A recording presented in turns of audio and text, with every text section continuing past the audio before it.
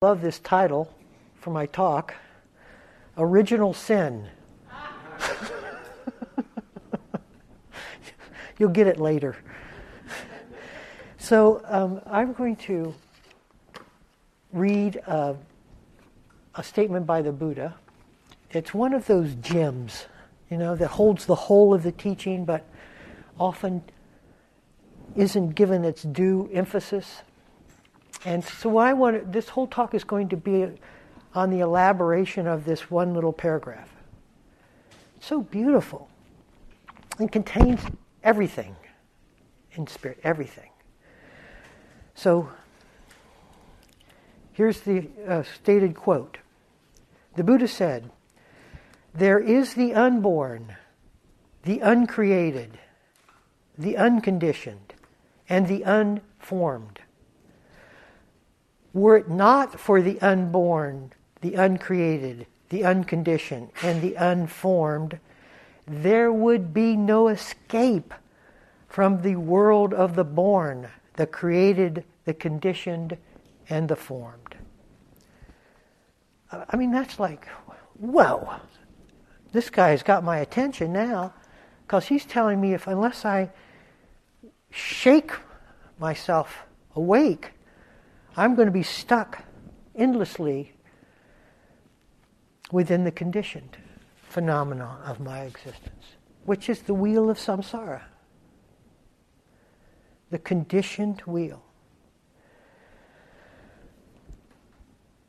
So there are 3 points I want to make. First of all, it's like a proclamation, like in Christianity, "He is risen," or some such statement. Wow, there's something else here besides what I've known life to be.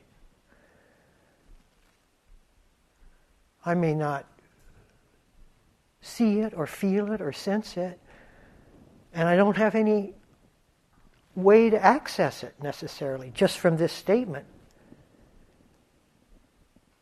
But when you place as much validity in his voice as many of us do, you believe it's there.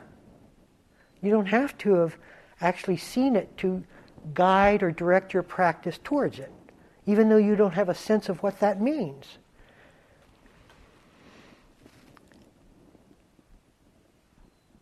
So the most important thing is that you start feeling the urgency, the urge, the yearning of the heart, better word, the yearning towards that which is the ultimate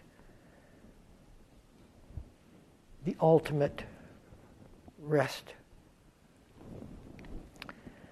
And that substitutes, or that takes precedent over the yearning of the form. The yearning of the form is, I love this thing and I've got to have that pleasure, and this is my favorite kind of food and I don't like that experience. That's how the yearning of the heart, when translated through form, looks. It looks like desire and aversion. All right? Now suddenly we see the sun, or we sense the sun. We have yet to see it. And that sun is redefining the urge, the yearning. So we have less emphasis on the pursuits of pleasure in the world. It doesn't mean it goes away. It just means that it becomes proportional, because there's something else now that looms much larger and is much more enticing to our hearts, to the spiritual heart's intent. And so before it was just being saturated with the pleasures of life, thinking that's all there was, and then asked, how's life for you? It's kind of, it's like, I don't know. It's like all of a sudden you realize that there's a way out of all that conflict and agony and disappointment and discouragement and loneliness. That there's a way through. And so all of a sudden that yearning becomes infused with its possibility. Now, many of you feel that yearning. You may not have translated it into that, but that's That's what the good news is. The good news is. And yet we don't know. We don't know what to do. We only know one thing, is how we have worked in the mechanics of life to this point, through our own will, through our own efforts. And so the yearning is there, but we don't have access to its direct line, or it seems that we don't. Now, it just so happened that in the mid-1970s, I came upon Be Here Now. And I didn't read it as I read it as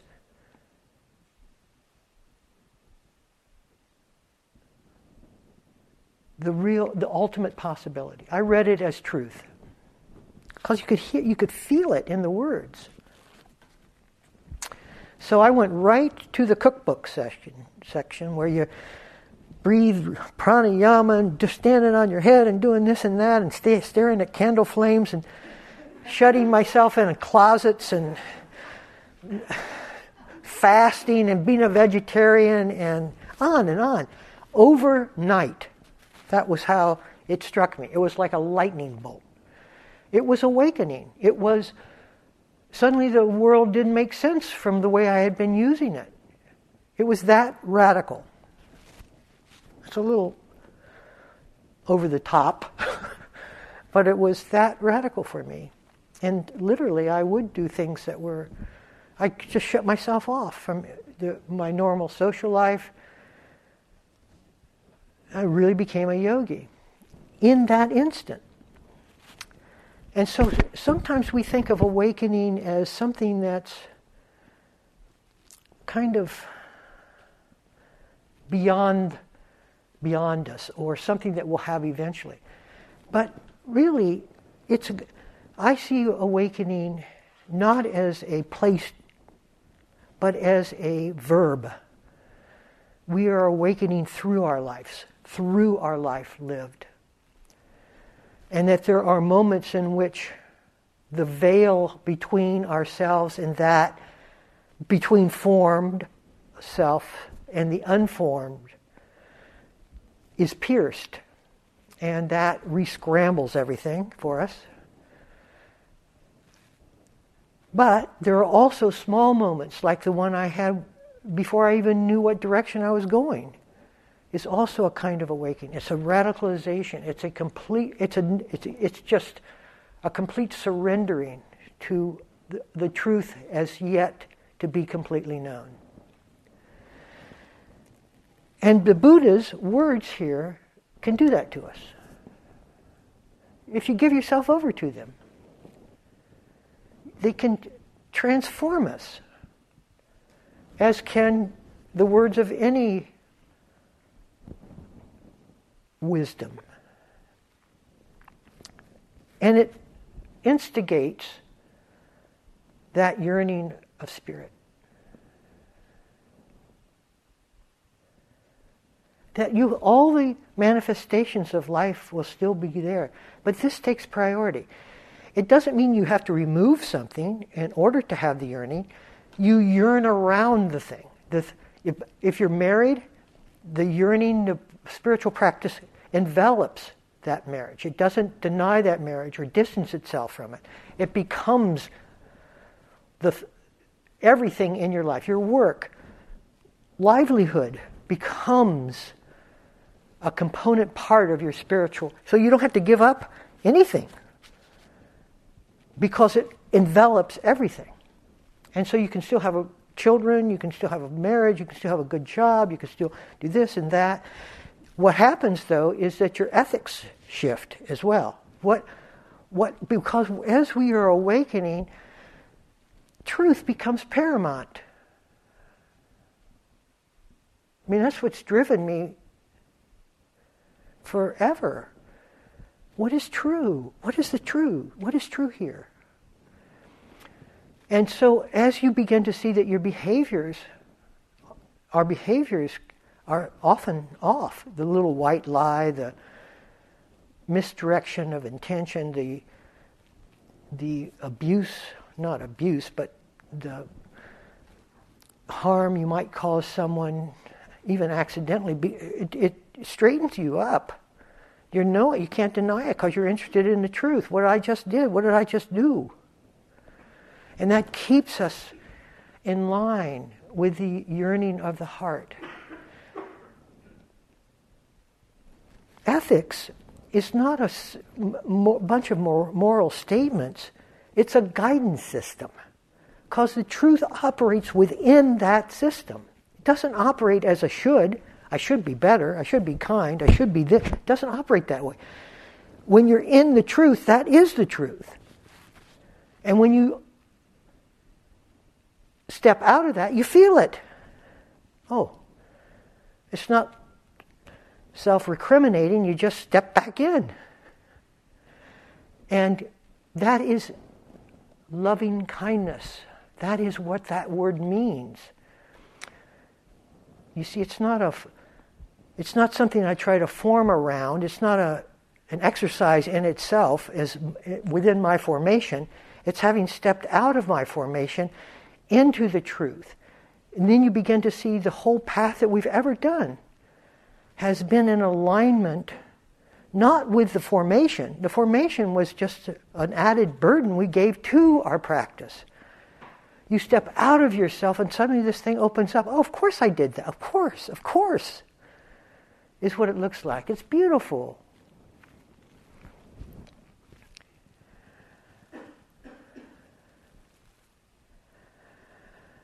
So follow the urge. Follow your urge. It's the most important thing, and sometimes you have to not do this in order to do that. But you do that. You just because if you don't,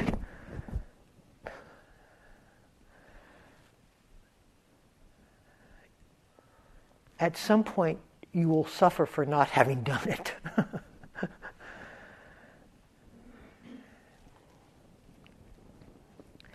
So I like to bring a couple of practice points into this Buddhist paragraph, which I like from now on, I likely will be bringing practice points, ways for us to move into this new frame of reference.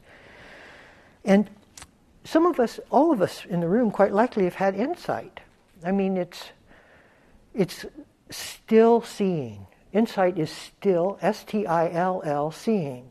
You see something free of words. So you see it differently than how the words contorted it. That changes. Whoa. Okay, and many of us have had very deep insights, which mean at the very fundamental essence of who we are, we have seen that we're not who we have pretended to be. We see that. And then it gets covered over with mind fabrication, and we go on and do a business as normal. Okay, so practice point.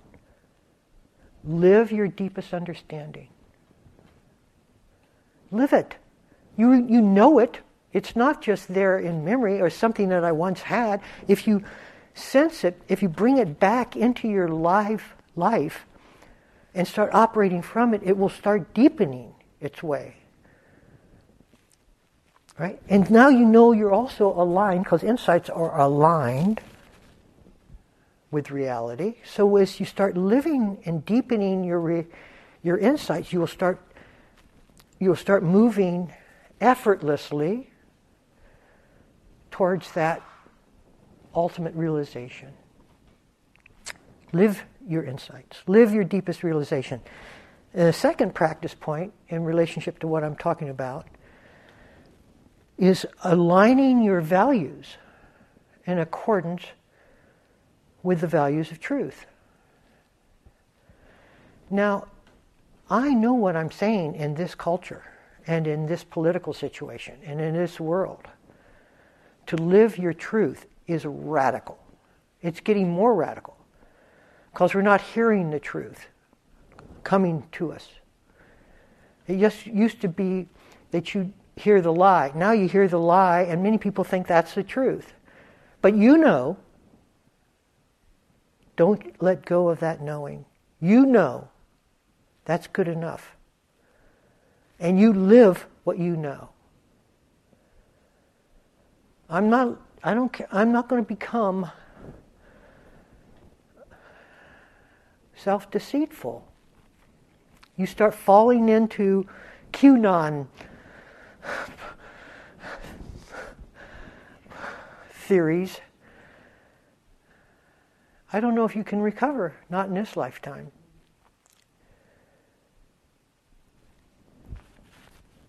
So live the values. Truth is one of them. Loving kindness is another. Loving kindness is it. So to be kind. Everything else is of mind. Loving kindness is not of mind. Loving kindness is of stillness. That's where it springs forth in its full rapture. Lying, distortion, falseness, that's from the mind. Those are messages from the mind for self-protection, for self-enhancement. Okay? Live the truth. You live loving kindness. And within loving kindness, you find the whole mixture of all of you find patience, all the paramis, generosity, all of them. So if you live the paramis, not as moral statements of what you need to do, that's from the formed sense of you that makes it into a moral statement, not from the unformed. And you begin to learn what's formed and what's unformed, what's mind and what's heart, to put it into. I'm just not going to follow that. The mind isn't going to tell you the truth. We think what we're seeing and how we're assessing has some bearing on anything, but if you look at the thoughts on which and the emotions on which those are based, you begin to see right through it. So that's where the wisdom helps guide the actual trajectory. You know enough about your mind. If you're still believing in every thought, where you been?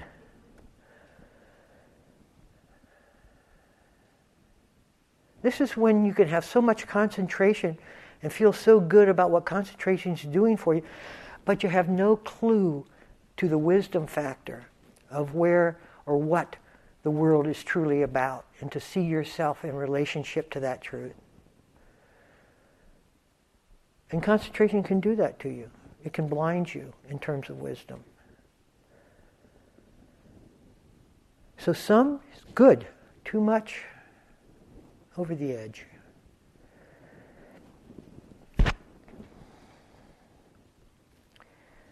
So align with the values and to live the yearning. Now the second part of this quote that I want to emphasize is that, and I'll read it again, there is the unborn, the uncreated, the unconditioned, and the unformed. Were it not for this is the part, were it not for the unborn, the uncreated, the unconditioned, the unformed, there would be no escape from the world of the born, the created, the conditioned, and the formed. That's Dharma.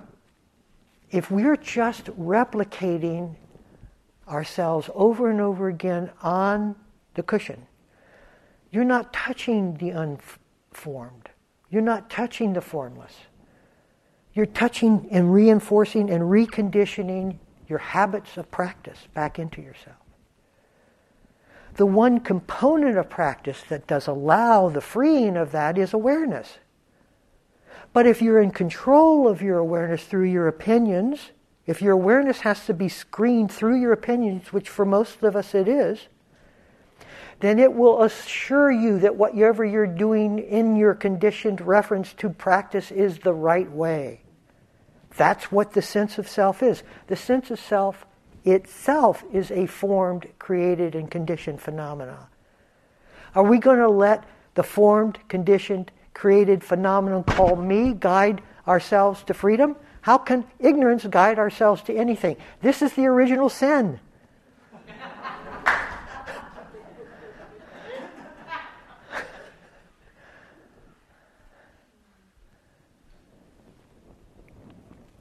It can't do it, people. It can't. I did it. I tried. I tried hard as or harder than any of you.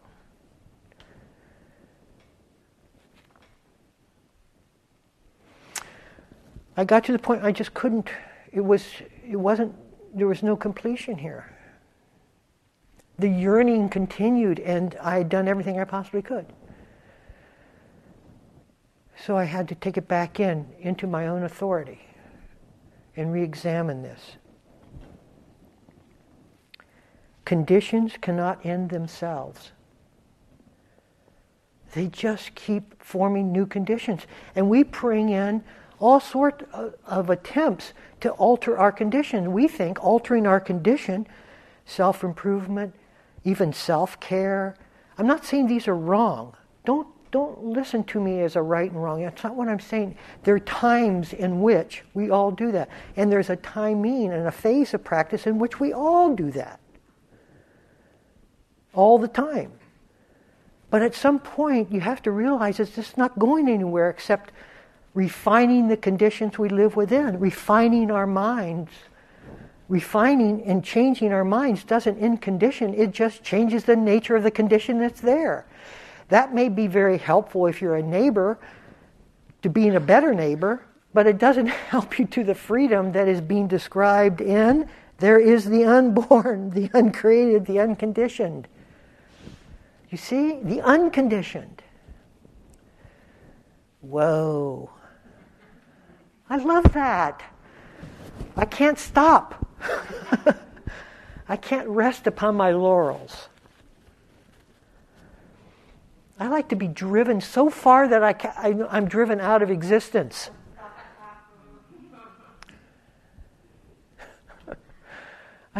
Don't be scared of what I'm saying. Some of you go, he's at it again. just listen. Listen, because it's coming from a different place than likely some of you are hearing it from. I want nothing more from you than your freedom. Nothing. Nothing.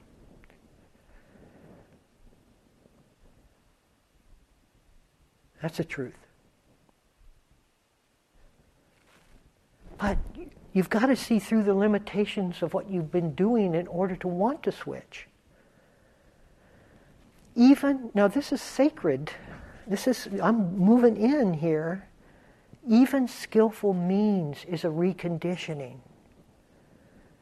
It makes it more presentable to us to use a method to quiet a formation so that we can see it. That's what it's supposed to be used for us to be able to see it and to look at it and to get to understand it. That skillful means is very applicable when you want to use it to deepen your understanding of it. But most of us use skillful means as an ends, and it becomes the practice. We don't even have a reference for anything else than to change ourselves into a better person. That's sad. That's where this tradition has failed us, because not a lot of voices tell us that we're on a dead end track.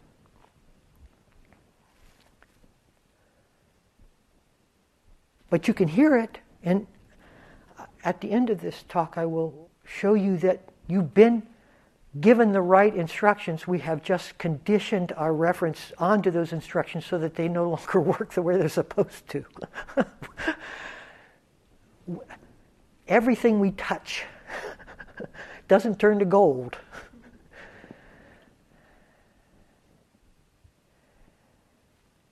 So why is this true?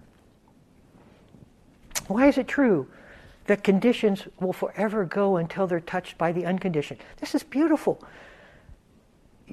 When the practice is really made to work like that, in the sense that when we're aware, we're supposed to be aware without judgment. So we're supposed to eliminate the mind's involvement in what we see and just be aware. But unfortunately, there's this person back there called me who's opinionating about everything I see, even though I'm told in the instructions not to judge. That doesn't stop me. How am I doing in my judgment? I'm judging. Oh, no, I'm not. I'm not judging now. It doesn't stop the mind. It just continues to condition itself in the way that you now want to go. You see? That's not awareness free of mind. And so what we see continues to hook us. It's not freeing. But when we have a moment of true stillness, which is the indication that we're not opinionating, or that at least the opinionations are being seen in the totality of consciousness, which is a very different way of not being opinionated than just holding ourselves back from opinionation, which is an opinion in itself. But when we look from stillness, nothing. It does nothing to what it sees. This is so... It's that doing nothing that changes everything. Not the doing something. The doing something keeps it as itself modified. Doing nothing changes the nature of it and the person as well. You don't change the object without changing the subject. Those two are mutually manifested. You change when you're still, you are not. When you are not, the object of your observation is not. It becomes formless. It changes itself. It melts from form to formless and is no longer a problem. And that's why it's only the formless that can eliminate the form, not your opinions or pushing or shoving or reactions to the form. That just makes it move in a different direction. But your stillness, when stillness meets form, form cannot sustain itself. There's nothing to sustain itself. It's mind that sustains form. It's mind that sustains the world as we have known it to be. It is mind that sustains you, because you want the world to be the way you've known it. You're going to be the way you've known yourself to be. Those two arise together. The world is not the way we perceive it to be. Not. And it's within ourselves to make that difference. Now you take on instructions to be quieter. Quieter is the journey towards stillness. It is not yet still. Now I enjoy myself being quieter, so I may arrest my development at just being quiet. But you're still now quiet Jane, Jack, Joe, Rodney. You're just a quiet one. You haven't changed the formation. The world still appears as it is. It's just quieter, has more space in the mind, which is nice and is almost always a part of anyone's spiritual journey. So I'm not negating it. It's just not the final action. It's not the final resting place.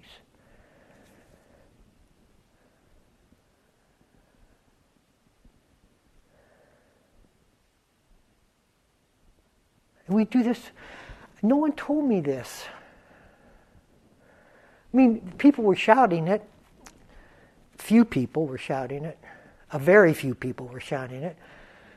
And from time to time, you'd be in front of one that you knew they had something that they were trying. I couldn't align myself to the exactness of what they were saying. I still was lost in me opinionating about what was being said. I wouldn't let it completely in so that I would change. But this statement, when the Buddha says, there is the unborn, period. Okay, listen everybody, there's the unborn. It's like,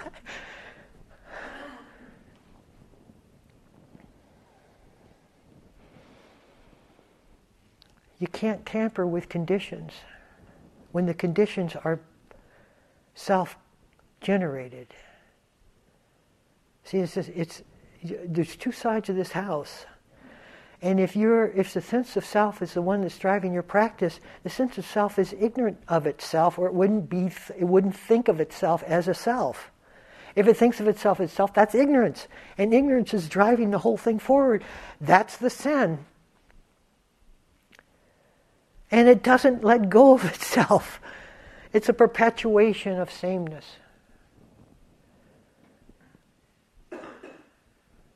And I'm not saying that's bad or wrong. I don't want you to hear this as you've been doing something wrong in your practice. You have not been doing anything. You have to reach a point of maturity in which you can even hear this, where you even stay in your seat while I'm speaking. I've had people literally walk out. I'm going to listen to this guy, because it was too shocking to what it is that they brought in.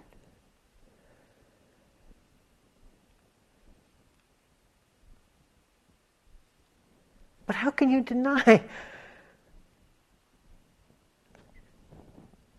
that?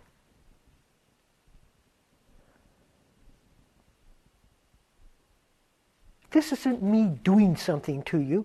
It's the common agreement to be still in the moment.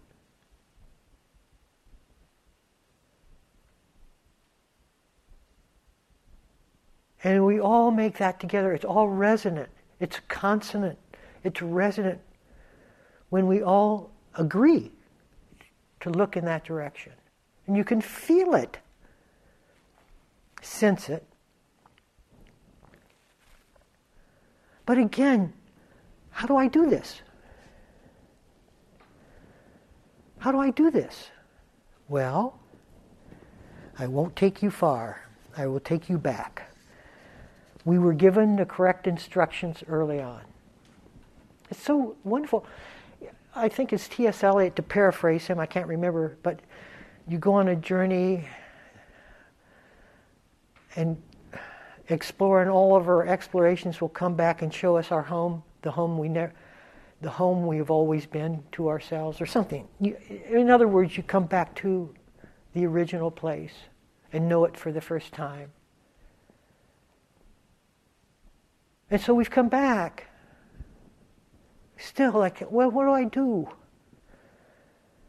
You see, it's the wrong question. Rather, to look back into the person who wants to do, and what doing does, and how it can't escape more doing, or more doesing, or more conditioning. And so then you get limp, and you perhaps you get distraught, or, oh God, there's nothing I can do. There's nothing you can do. Because your doing just forms the formations. But you can be still. You can learn your way to stillness by releasing those things which aren't still, because they're not true. If they're noise, guaranteed they're conditioned. Anything of the mind is conditioned. And all the noise comes from the mind. So basically, you find your way out. Awareness discovers its way out. You don't. Awareness does. Oh, I see. And how the mechanism is release, surrender, not adaptation. Adaptation is just more of the same. It's like quiet. That's it. Surrender, letting go, feels to me like there's somebody holding on and then letting go. It doesn't feel like that. It's like, that's it. That's it. That was surrender. This is adaptation.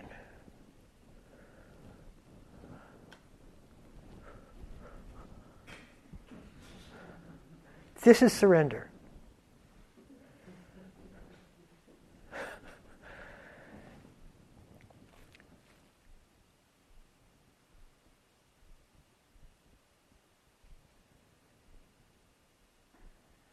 So we relook. We re-examine.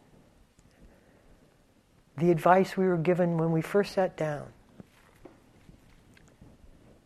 Relax.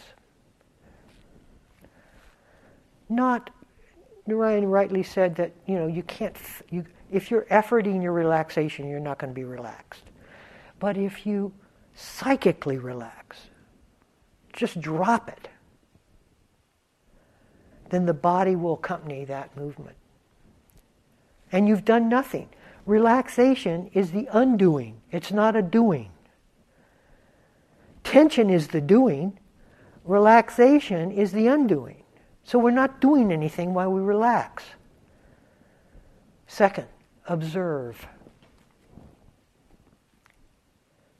Not I observe, because I'm bringing in a noise which is not being observed into the observation itself. That which is not being observed will distort the observation. Ignorance will always distort the truth. So I have to be aware of the ignorance factor in my observation.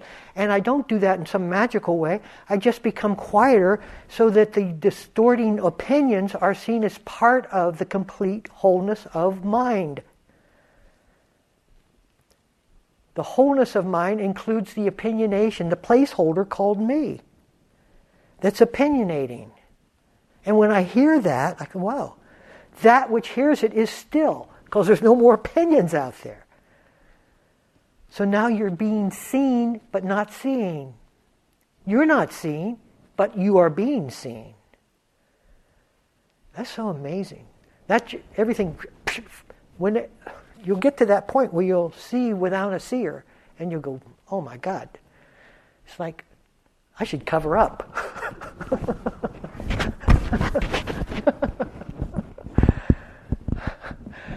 And so many of us are afraid of being seen.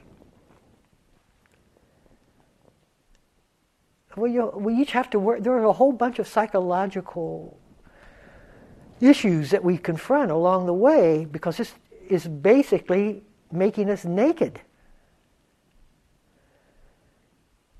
Well, I want to hold on to that. Okay, if you do that, that will distort everything. All you need is one word, and everything's distorted. I'll get to this in another talk, but how the worldview, when we open our eyes, everything comes back in.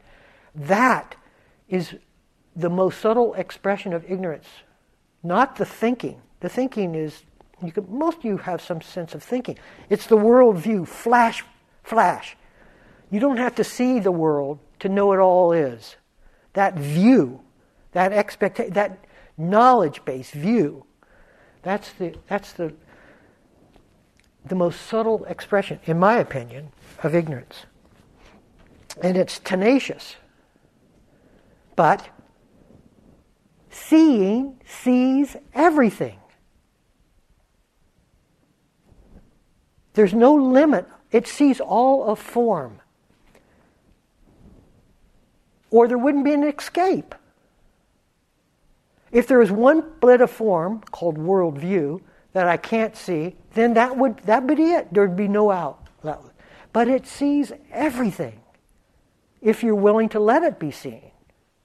And that is not resistant or denial or to what is being seen. And that's hard because a part of us we don't want to see. And so that part of us that we don't want to see perpetuates everything. You see how this has to be complete. So do it at your own time. I'm not suggesting everybody take off your clothes and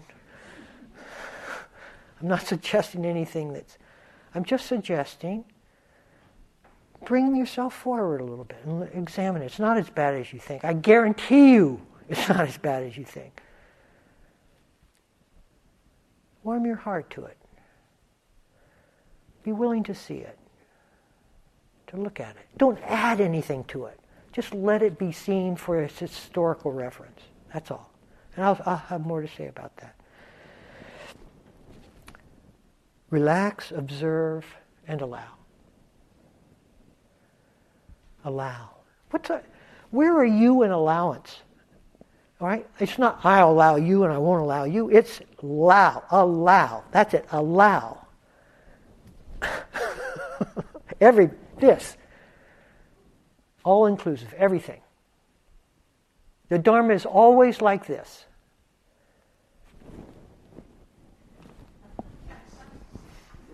No, like this.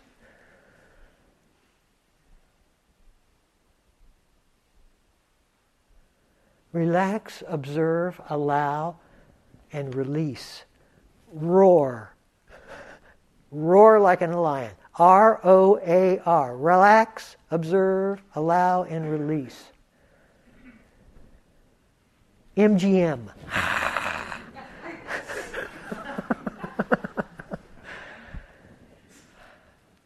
The roar of the Dharma. And I will do a guided meditation when we come back, using each of those words in a more absolute way, so you get a sense of how to move forward with them. Okay, all. Thank you for your attention.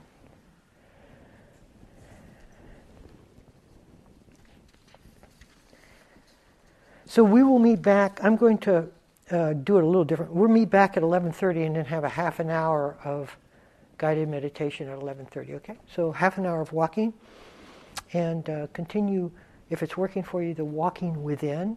And during interviews, you can tell me whether it's not working at all or are working. It doesn't. Neither one will upset me or elate me. It's just, this is part of how all of us grow. We don't grow, most of us don't grow in one step. It's patience over time. But now we know a direction, because he proclaims it. There is the unborn. How are you going to say, oh, now what? Huh? He's dead. He's been dead.